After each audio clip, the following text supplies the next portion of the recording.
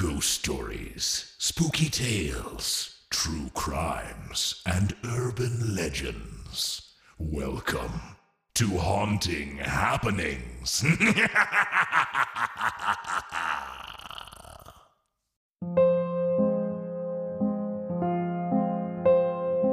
Hello and welcome back to our channel. Today we have a spooky tale for you.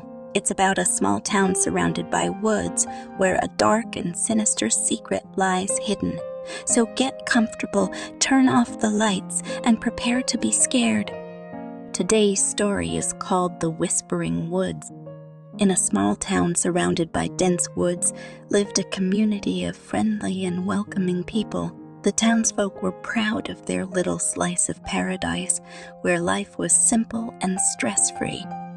But something strange was happening in those woods. People would often hear eerie whispers and rustling sounds emanating from the dense foliage. Most of the townsfolk were too scared to venture into the woods, but a few brave souls dared to explore the depths of the forest. One such adventurer was a young man named Jack. Jack was fearless and curious, and he loved to explore the woods. One day, Jack decided to venture deeper into the woods than he had ever been before. Armed with only a flashlight and a sense of adventure, Jack plunged into the dark and ominous forest. At first, everything was quiet, but as Jack went deeper into the woods, the whispers grew louder and more ominous.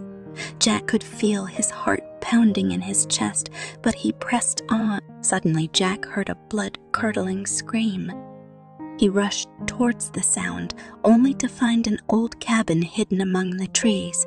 Jack heard the scream again, and he knew it was coming from inside the cabin. With his heart racing, Jack cautiously approached the cabin.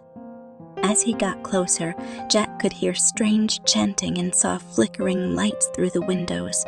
Jack realized that the townsfolk had been right to fear the woods, as he was now face with something much more sinister than he could ever have imagined. And that was the story of the Whispering Woods. We hope you enjoyed this spooky tale, and if you did, don't forget to hit the subscribe button and turn on notifications so you never miss a story. Thank you for listening, and we'll be back with more spine-tingling stories soon.